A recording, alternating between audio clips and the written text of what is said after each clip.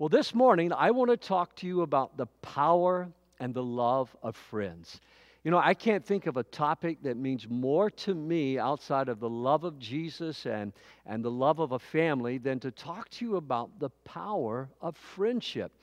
And friends is kind of one of the most neglected area of study. I Googled the word sex this week. I don't recommend that, but I just Googled the word sex this week, and wow, was I overwhelmed at the number of hits. You know, I didn't just click on them, I just wanted to see how many there were. I Googled the word career. Again, wow, how many hits that I got on career. I mean, just so many digits across the top of my screen. I Googled the word family, same thing. But when I Googled the word friendship, the number just dramatically changed and lowered.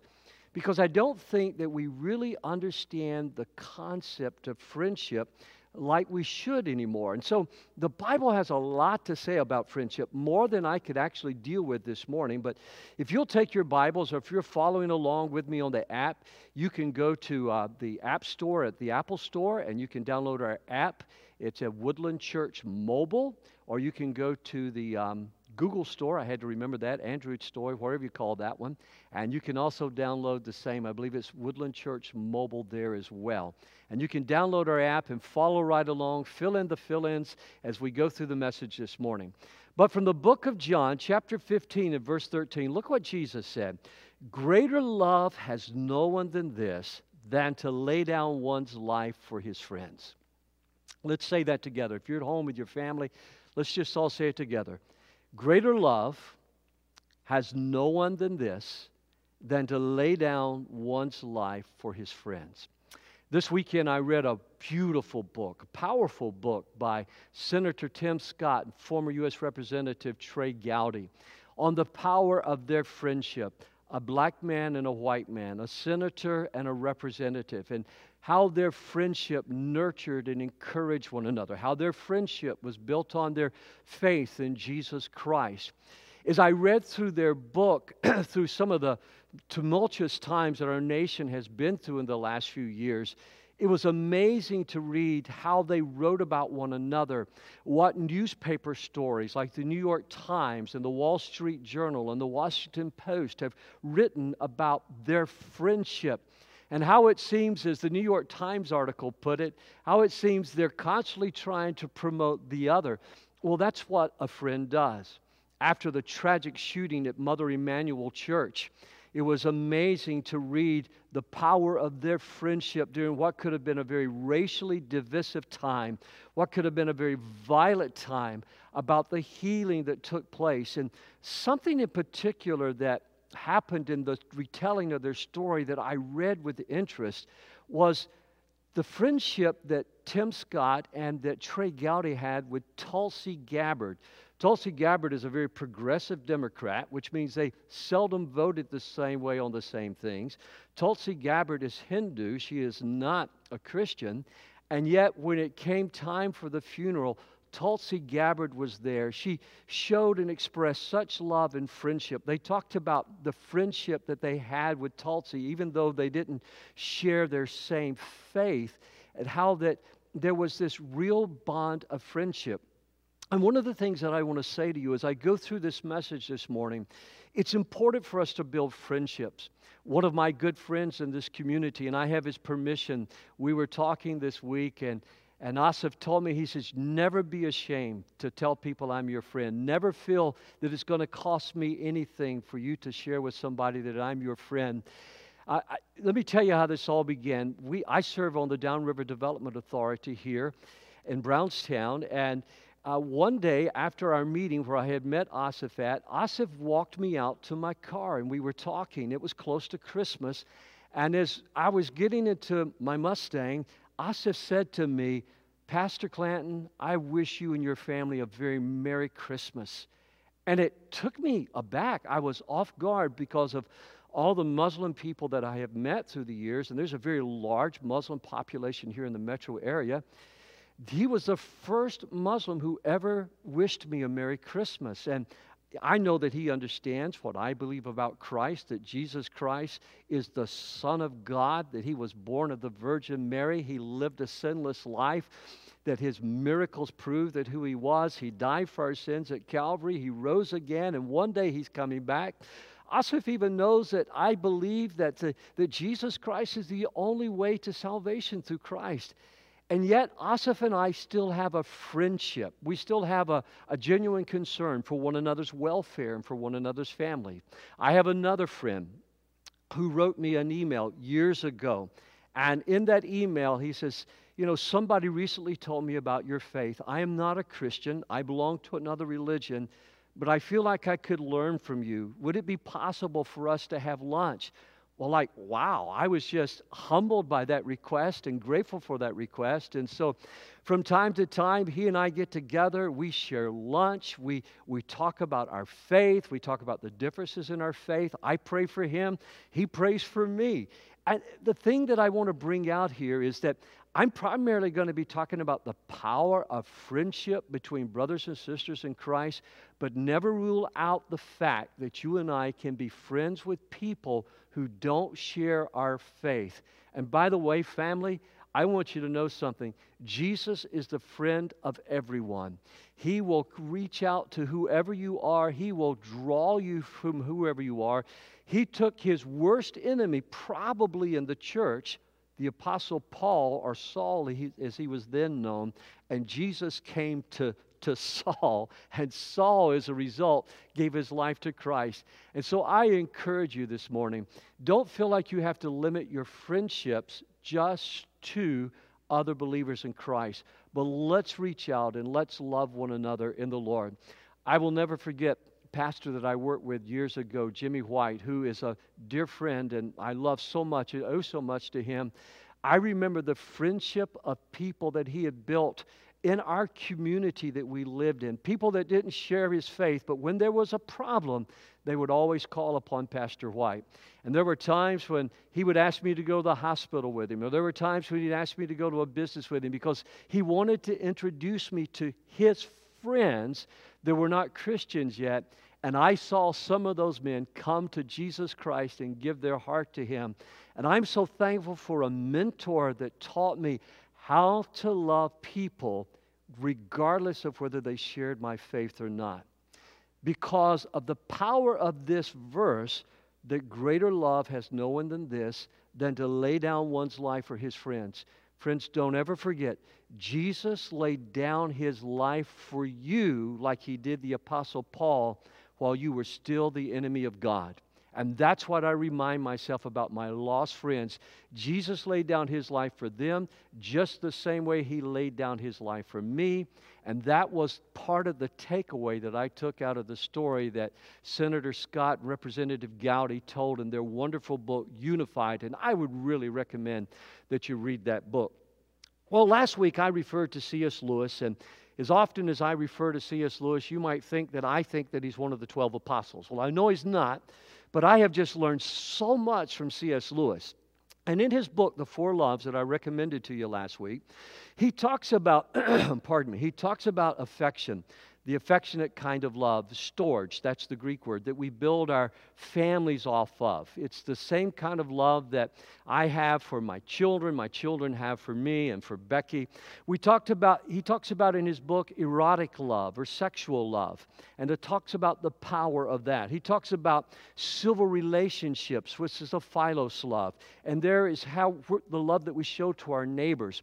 This week, Pastor Corey and I were talking about that in our staff meeting, and Pastor Corey brought up because Philadelphia is known as the city of brotherly love, and we both laughed because Philadelphia football fans are not known for being very brotherly towards other people. Pastor Corey told me they even boo Santa Claus in Philadelphia.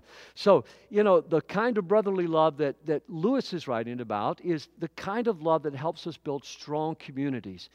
But the most neglected love, the love that the least is written about, is the one that I Googled this week. It's the friendship love. It's the most neglected. Lewis says the reason is that the first three our affectionate love, our eros love, and our neighborly love, those are biologically driven and those are civilly driven. We can't build a civilization without those kinds of love. We can't reproduce without those kinds of love. Those are civilly and biologically driven. But friendship love, the kind of love that Jesus just talked about, well, that's the least necessary love to survive with. Necessity drives them. Let me read from Lewis. Very few modern people think friendship is a love of comparable value or even love at all. Listen to that again. Very few modern people think that friendship is a love of comparable value or even a love at all. He says that in his lifetime, and C.S. Lewis died, I believe, in 1961, C.S. Lewis said in his lifetime, he could not think of one novel or even a poem that had been written to celebrate friendship since the poem In Memoriam. I'm having trouble with that. He then goes on to write, listen, friendship is the least natural of loves, the least instinctive, the least organic, the least biological, the least gregarious, and it's the most necessary. It has the least commerce with our nerves because there's nothing throaty about it. Listen, this is good. And nothing that quickens your pulse or turns you red and pale. And we all know what erotic love can do to our feelings and to our nerves. We all know what our children, the affection love, our family love. We all know how our hearts can respond to our children. I watch sometimes after church when you're getting your children from Timber Ridge. I see your faces light up. Even they've only been gone for you for just a little while. Your faces light up as you reach out to grab your children. Yesterday, two of my sons called me and we were talking on the phone and my face literally, I know, lights up every time. Matter of fact, I feel like I'm blushing right now just talking to you about this because there's something about those three loves. They're biologically and they're civilly, they drive us. Now, I want to share with you something that you think, boy, Pastor, you've never mentioned Frankenstein before from the platform or when you were preaching. But you know, I love old movies. And I'm probably the only one in my family that loves old movies. If I turn on a black and white movie, it all goes thumbs down on family night when our family's together. But there's an old movie from 1935 called The Bride of Frankenstein. Have you ever watched that? If you hadn't, then maybe you could just see if it's available on iTunes or something like that. Or you can just Google this scene from YouTube. I Googled it just to be sure that it's there. But in this scene, Frankenstein is fleeing from it's only about 5 minutes long. Frankenstein is fleeing from his pursuers, and he stumbles upon a cabin in the woods. Now, it's an old movie, so you got to remember the set's going to look old and everything. But he stumbles upon this cabin in the woods, and he hears music coming out of the cabin. It's an isolated cabin way out in the middle of the forest, and so Frankenstein walks up and he looks in the window and there's a man playing the violin and he's playing the song Ave Maria. And you can see that suddenly Frankenstein is touched by that. Well, the man recognizes that somebody is outside and so he invites Frankenstein in and he can see that the man is blind and so he can't see him. But Frankenstein can see him, and because the man is blind and can't see Frankenstein, and Frankenstein can't speak, then the old man says, God has sent me a friend. And as he feels Frankenstein's hands, he feels the scars and the wounds, and he leads Frankenstein over to a bed, and he sits him down.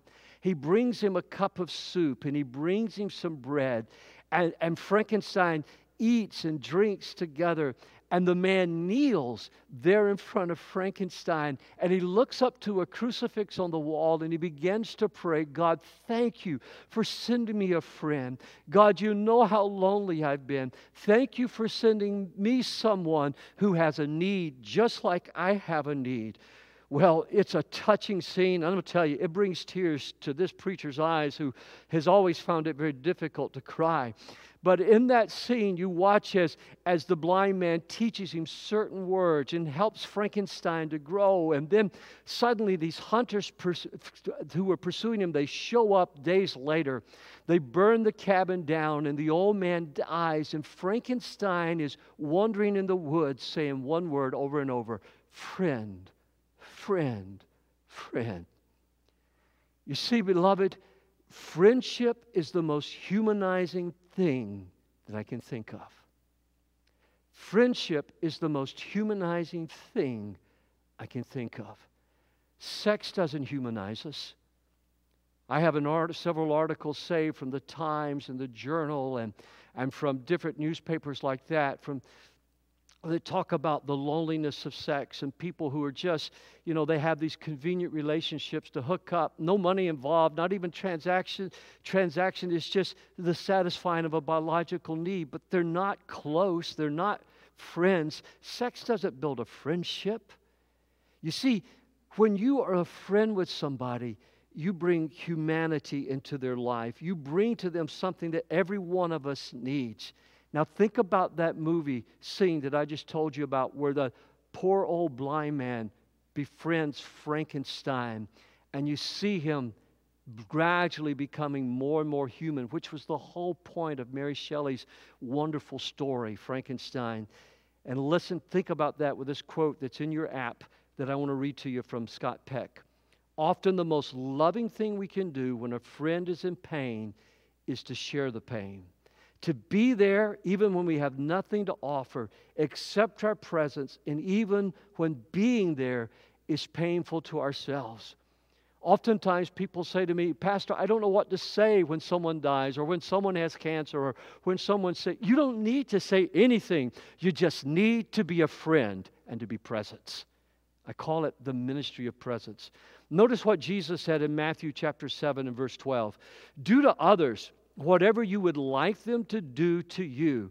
This is the essence of all that is taught in the law and the prophets. Notice that. Circle that word. This is the essence of all that is taught in the law and the prophets. I asked my niece, what is the essence of good nursing? And she sent me a long paragraph that I can't quote from everything, but what I took out of that was compassion, was care, was presence, was attentiveness. As she described the essence of good nursing, and she is a very, very highly skilled and highly trained neurological nurse. You see, the essence of being a friend is that whatever you would want others to do for you, you would do to them. So let's go through this kind of quickly this morning. A friend is someone who has time for you. A friend is someone who has time for you.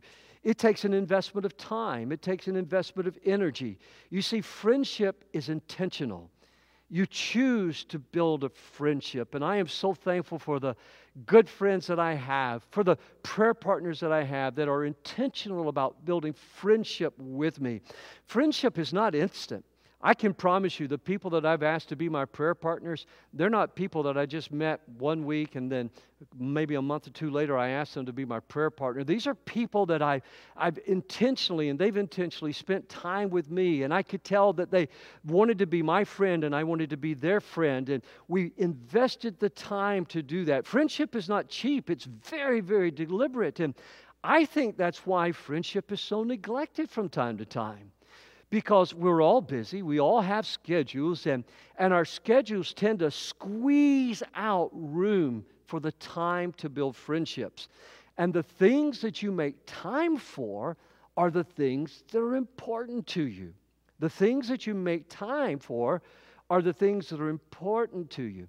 That's the reason why tonight, between 6 and 7 o'clock, I will sit down. I'll go over my whole week again, everything that I have to get done.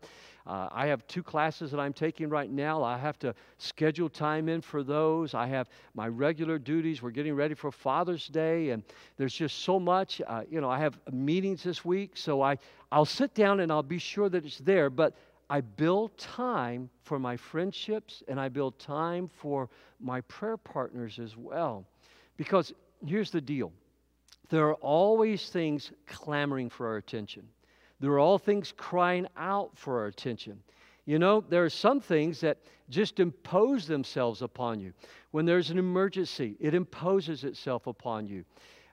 I love my family, and I choose every day to call my wife. And if I don't hear from my children, I call my children. But you know, one of the reasons that I call a lot is because if I don't call, for instance, if I don't call my mother, I'm going to hear all about it. And Mom, if you're watching, I know if I don't call you, I'm going to hear all about it. But I call you because I love you. And so I don't want, friendship is not like that. Friends never impose upon you.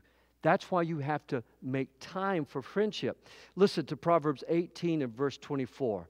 A man who has friends must himself be friendly. Or you could make that a woman who has friends must himself or herself be friendly. Stop waiting for people to be your friend. You show up and you extend friendship to them and you love them. When people tell me they don't have any friends, I ask them, who are you showing up for? Who are you there in the life? Who are you trying to be friends with? Number two, a friend has your best interest at heart. A friend has your best interest at heart. So what I'd like to say there is never just be interested in your own life, but be interested in the lives of other people. Years and years ago, I was still a youth pastor way back when, in the 70s. Somebody recommended to me a book, How to Win Friends and Influence People. And you know what the one big takeaway I took out of that book was? Nobody else is really interested in me. They're interested in themselves. And so if I show an interest in them, then suddenly they're interested in what I've got to say or what I've got to offer. I mean, if I go to a party, I can promise you nobody's wondering what I'm going to be wearing. Nobody's wondering, what I'm feeling or what. But they're all concerned about their feelings or their wearing or what other people think about them. So as somebody that wants to have friends and somebody that wants to be friendly, show an interest in other people's lives. Look at Philippians chapter 2 and verse 4 with me this morning. Very powerful verse. Abandon every display of selfishness.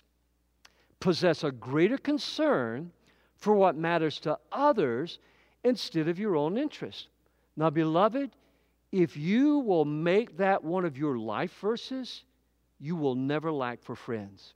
If you will abandon your own selfishness, if you will possess a greater concern for what matters to other people instead of your own interest, you will never lack for friends.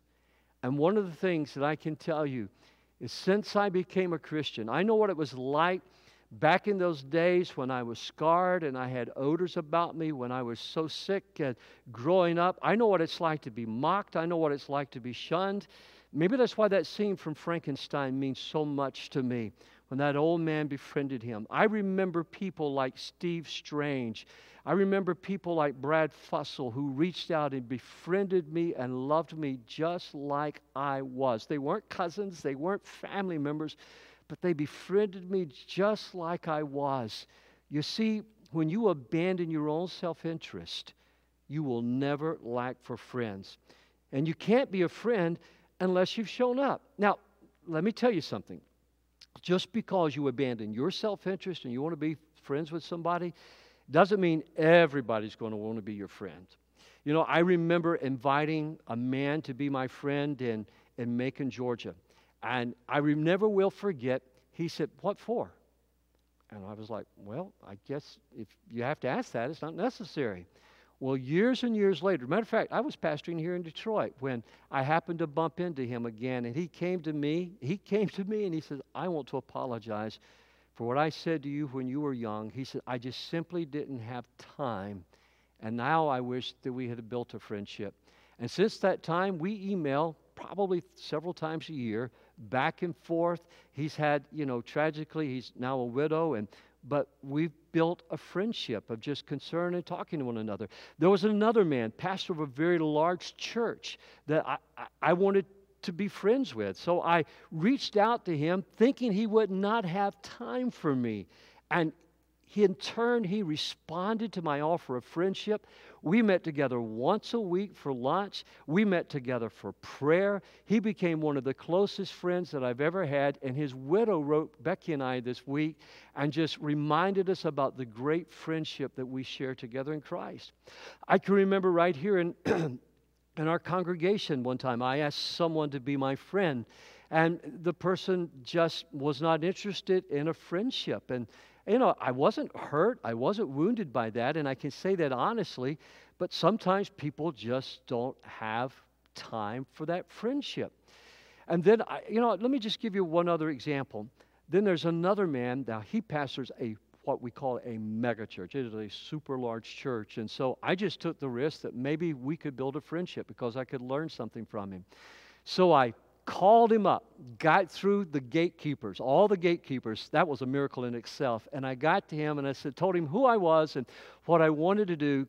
Could we have a chance maybe at building a friendship? I thought I could learn so much from him about being a better pastor for you. And it was amazing that he responded to me with yes. And because he's such a public profile figure and he's a man of great integrity, when we get together, we meet in private. Lunch is catered in for us. And it's just an amazing thing. What I'm trying to say to you, if you abandon your self-interest and you show an interest in others, people will be your friends. And I have to tell you something else. This individual, from time to time, they've sent flowers to our family to celebrate special occasions. They've sent flowers when our family has grieved.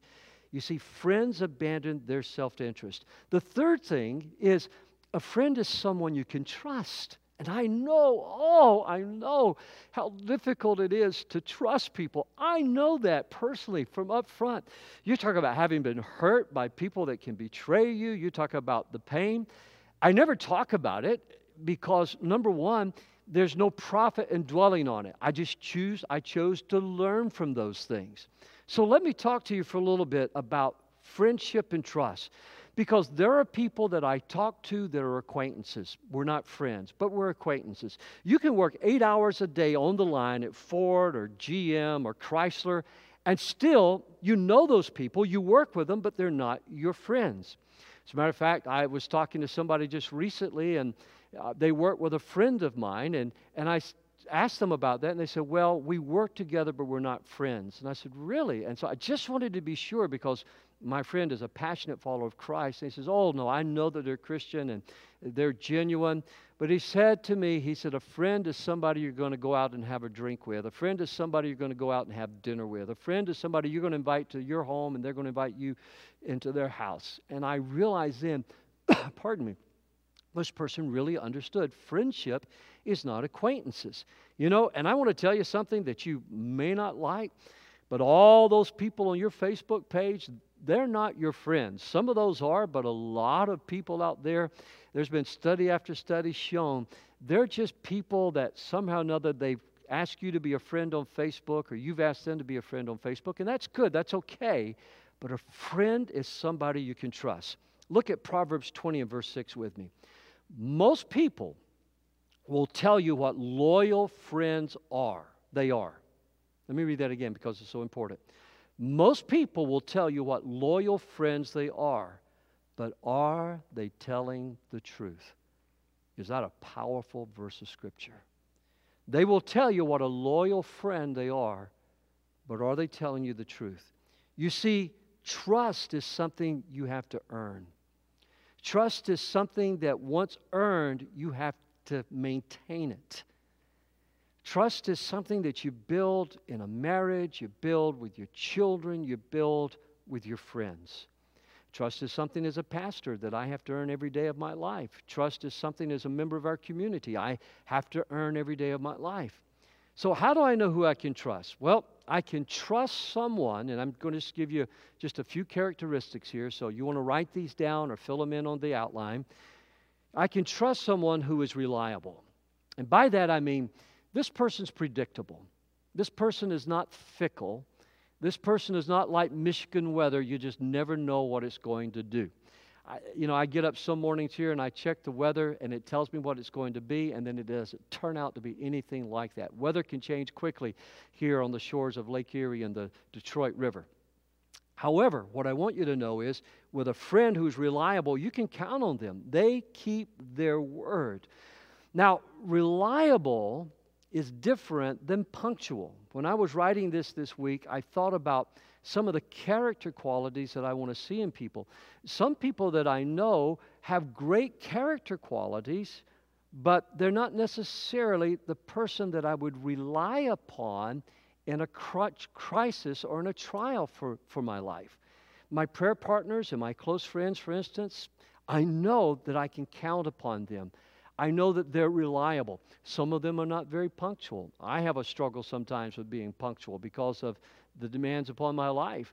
You know, some of them, they're very reliable. But, you know, you have to do the calling sometime. They're there, but their lives are so busy that you have to be the one to make the call. Friends keep their word. Listen to Proverbs 17 and verse 17. A friend loves you all the time. A friend loves you all. Thank you so much, Wayne. A friend loves you all the time. I want you to underline those words, all the time. Occasionally here at Woodland, I'll say something like, God is good. And somebody is bound to say in the congregation, all the time. Well, a friend loves you all the time. A friend loves you when you're sick. A friend loves you when you're irritated. A friend loves you when you're lonely.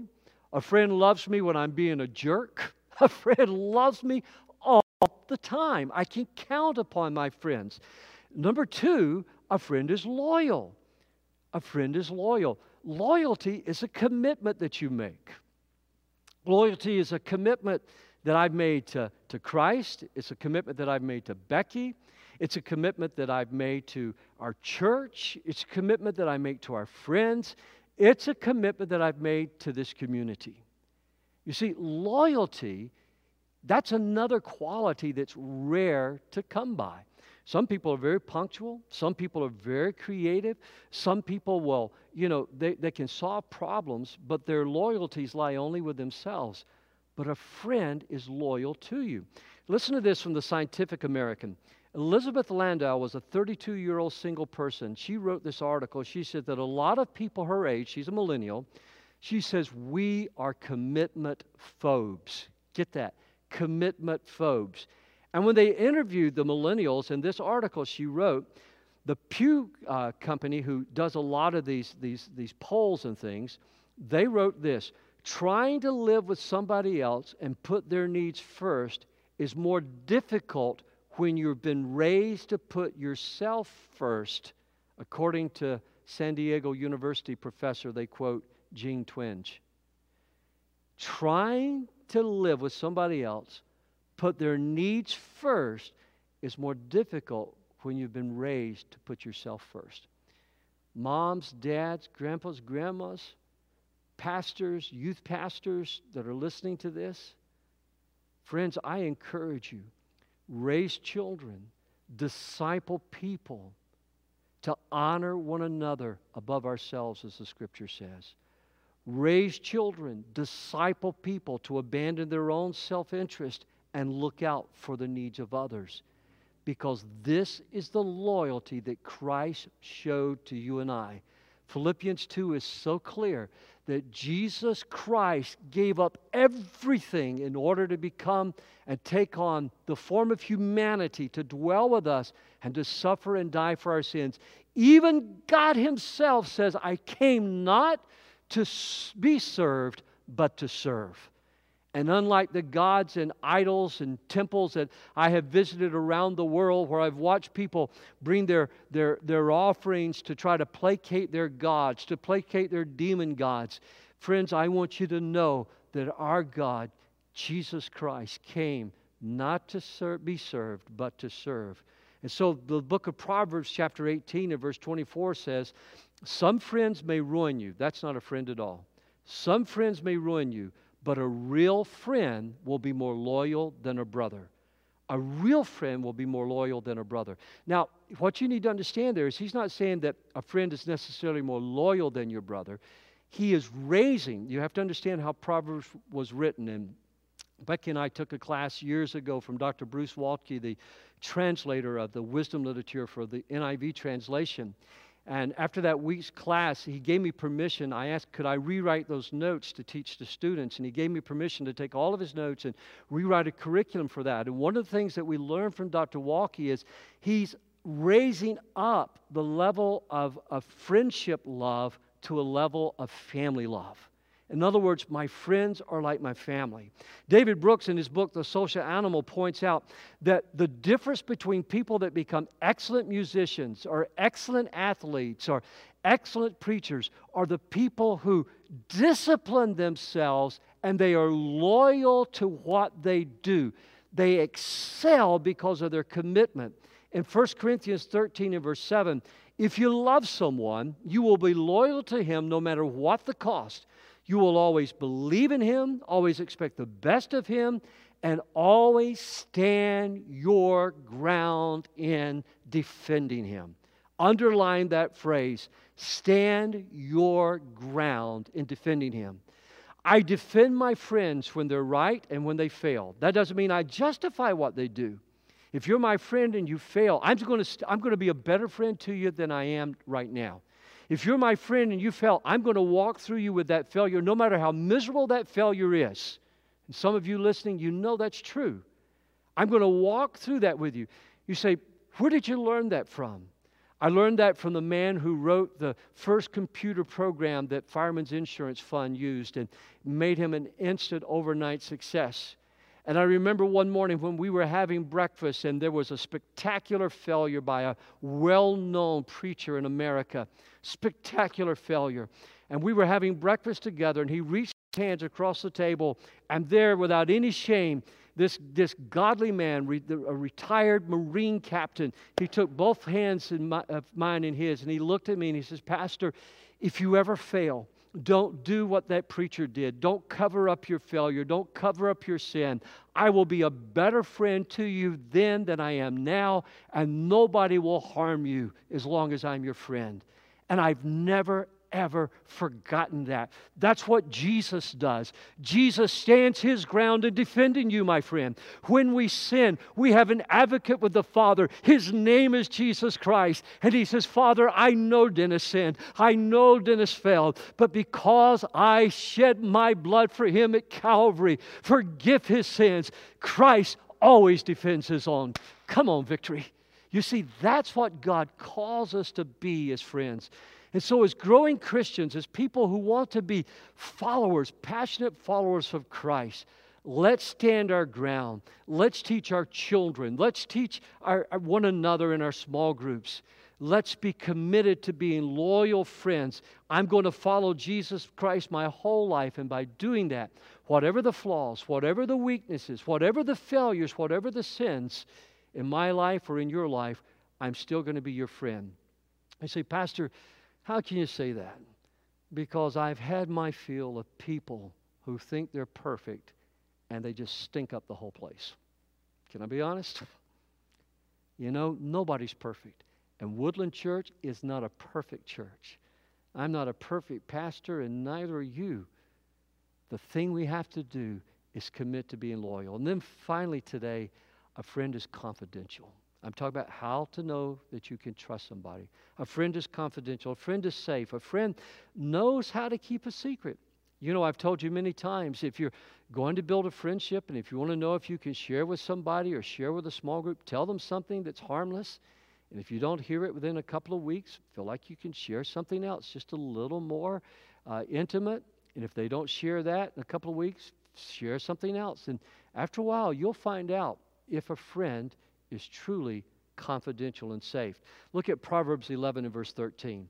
You can't trust gossipers with a secret.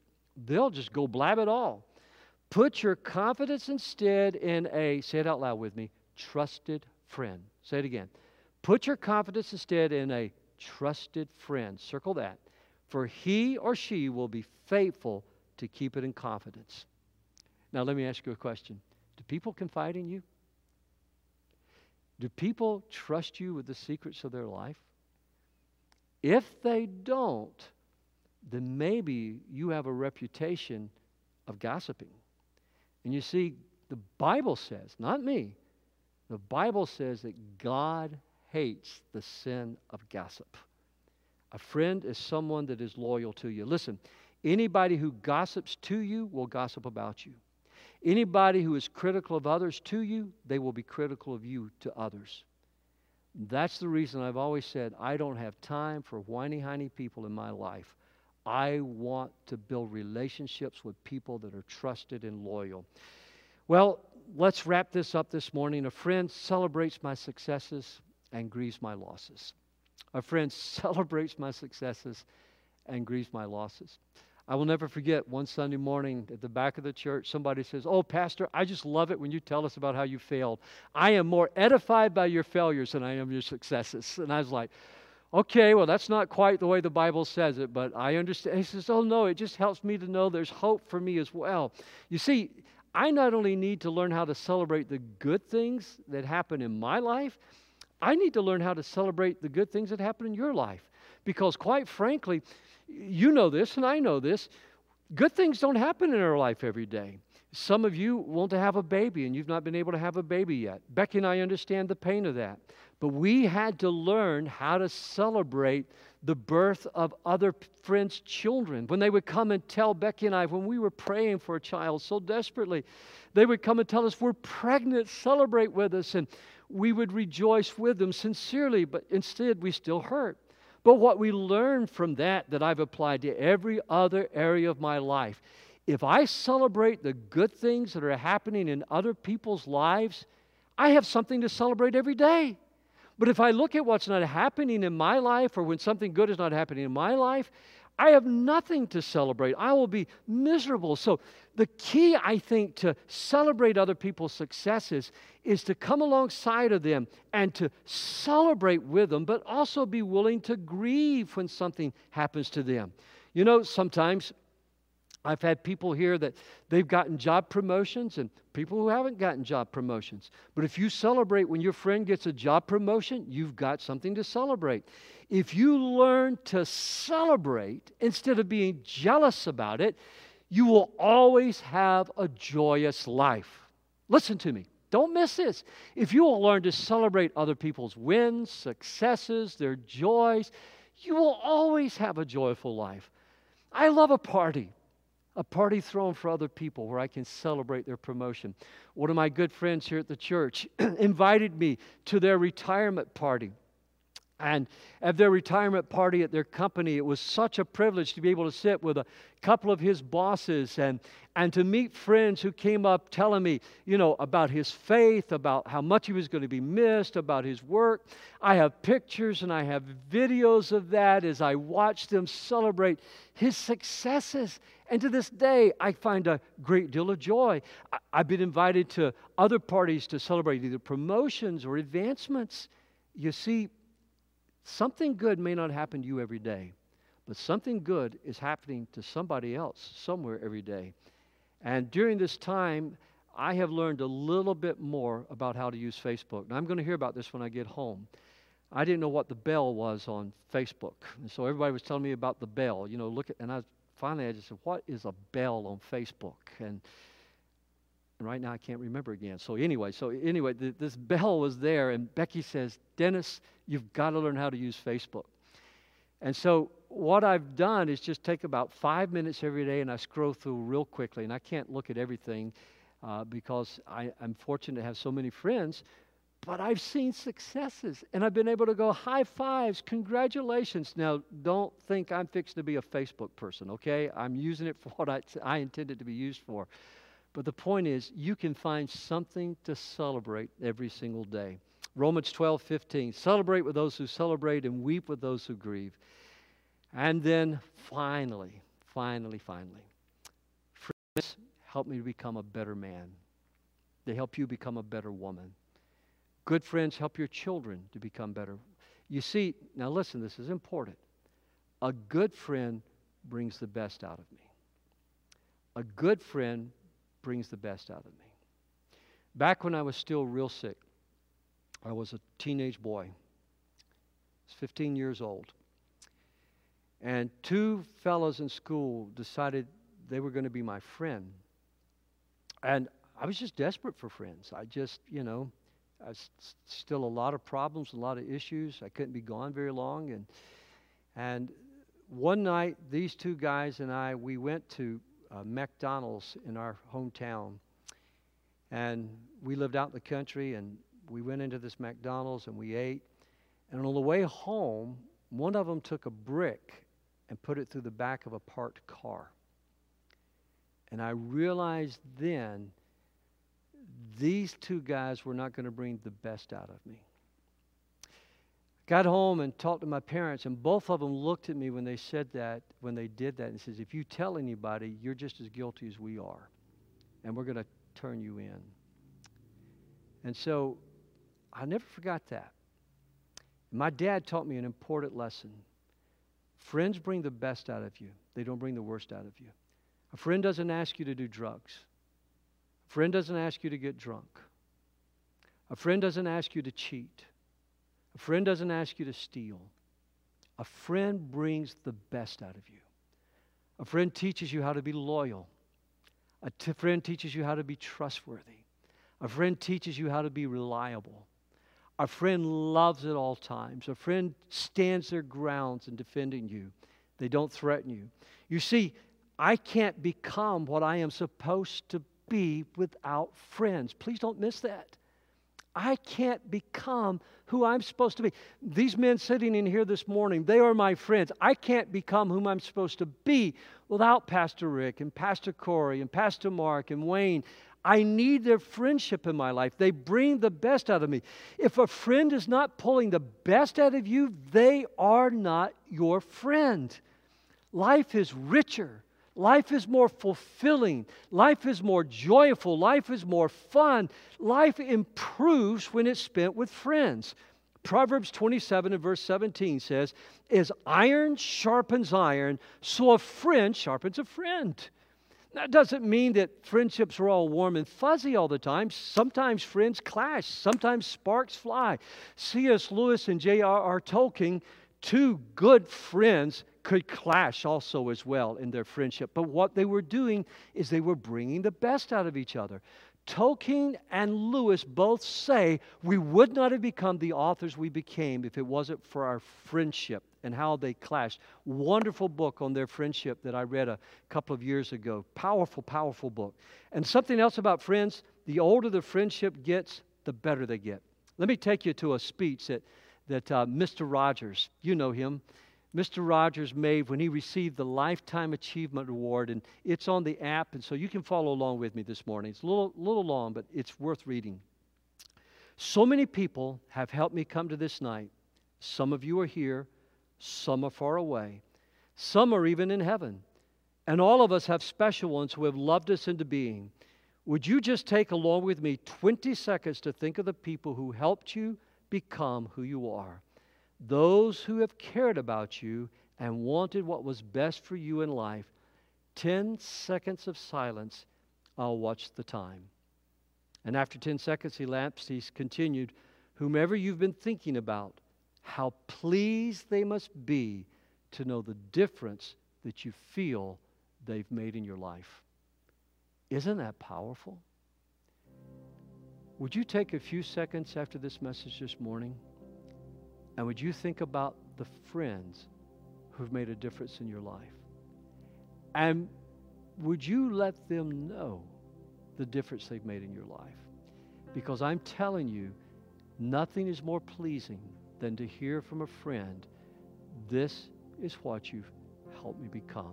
This is what you've helped me achieve. This is how you brought the best out of me. Thank you for being reliable. Thank you for being loyal. Just communicate that them today. In Proverbs 17, verse 9, love forgets mistakes. Nagging about them parts the best of friends. Love forgets mistakes. Nagging about them separates the best of friends. Would you pray with me this morning? Heavenly Father, I thank you that my friends have nourished my spirit. I thank you that my friends have helped me become not only the man that I am, but the husband that I am, the father, the grandfather. Lord, the pastor, the friend. I thank you for friends, Lord, who have been like iron sharpening iron in my life. I thank you for friends that I've been able to count upon in the storm. as well as friends to enjoy the sunlight with. Lord, I thank you for friends, Lord, who have energized my life. Lord, they've not taken something away from me, but they've given something to me. Lord, they've poured into my life, and I walk away from my friends every time feeling rejuvenated and lifted up. Lord, I thank you that above all, you're not only my Lord and my Savior. You're not only God whom I kneel before and worship, but Jesus, you are my very best friend, and I love you so much. And Father, perhaps there are people listening today or will listen later to this message that Jesus, to this point, they have not known that you love them so much and that you want to be their friend as well. I ask you that today that they would cross the line and just simply say to you, Lord Jesus Christ, have mercy upon me and forgive me of my sins. Come into my life. Be my Lord or my master, but be my friend as well. And I thank you, Lord, for your goodness and your kindness that you give to us in all generations. For it's in your name I pray. Amen and amen. You know, as I wrap this up this morning, I have a good friend, lives out west. And I will never forget, he came to me one day, first time we met. And he said, I've heard all about you, and I don't know you. We've never met, but I've heard all about you. And he stuck out his hand and says, I want you to be my friend. I will never forget that. That friendship is almost 40 years old now. Isn't that amazing? I'm so thankful for those kinds of friends. This week, a friend went to help my mother in need because my sisters were out of town and my mother had an emergency in her life. But a friend who was also a board member when I pastored in Georgia, a friend went to help my mother. It was just like my being there. He called me this week and he said, I just want you to know I took care of everything. She's okay. And by the way, your mother says I'm the better looking of the two brothers. So it's just the friends that bring out the best in you. But a friend, listen, a good friend helps me to love Jesus more every single day. So don't sign off yet. I want you to, if you haven't given yet, would you take time to bring your tithes and your offerings today? This week, our church once again has fed so many families and been able to meet so many needs, and food and groceries. This week, our church has been able to assist those who aren't necessarily in need of food or benevolence assistance, but they've needed some support or encouragement and help in other ways. But we had a little bit of a crisis this week that doesn't require any finances. It just needs your prayer.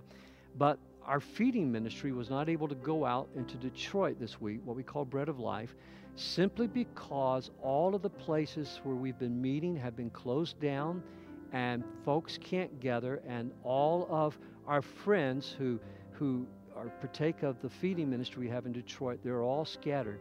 So I'm asking you, would you pray? You know, over the last almost 20 years now, we've had so much going on down there. We don't want to lose that harvest. So would you pray with us this week? And there are some friends in the church that I just can't call names out. And I got some this morning, says, Pastor, I have a confidential request. Please don't share it with anybody, but would you pray? Would you be friends this morning to others in the body of Christ? God knows every need. I don't do this, but in my church growing up, every week the pastor would say, is there any unspoken request? Is there any unspoken request? And a lot of times I would hear him say, Lord, you know the need behind every hand. When you and I pray for these requests this week, trust the Holy Spirit to help you pray and help you intercede for them. Would you do that? By the way, Timber Ridge will be on in 15 minutes, so don't go anywhere. You want to watch Timber Ridge with your children. Don't forget, register for one of our services next Sunday. Be right here on the campus. You're going to park in the front parking lot, and we're going to be right back here in the back. I love you so much. Thanks for joining me today. God bless you.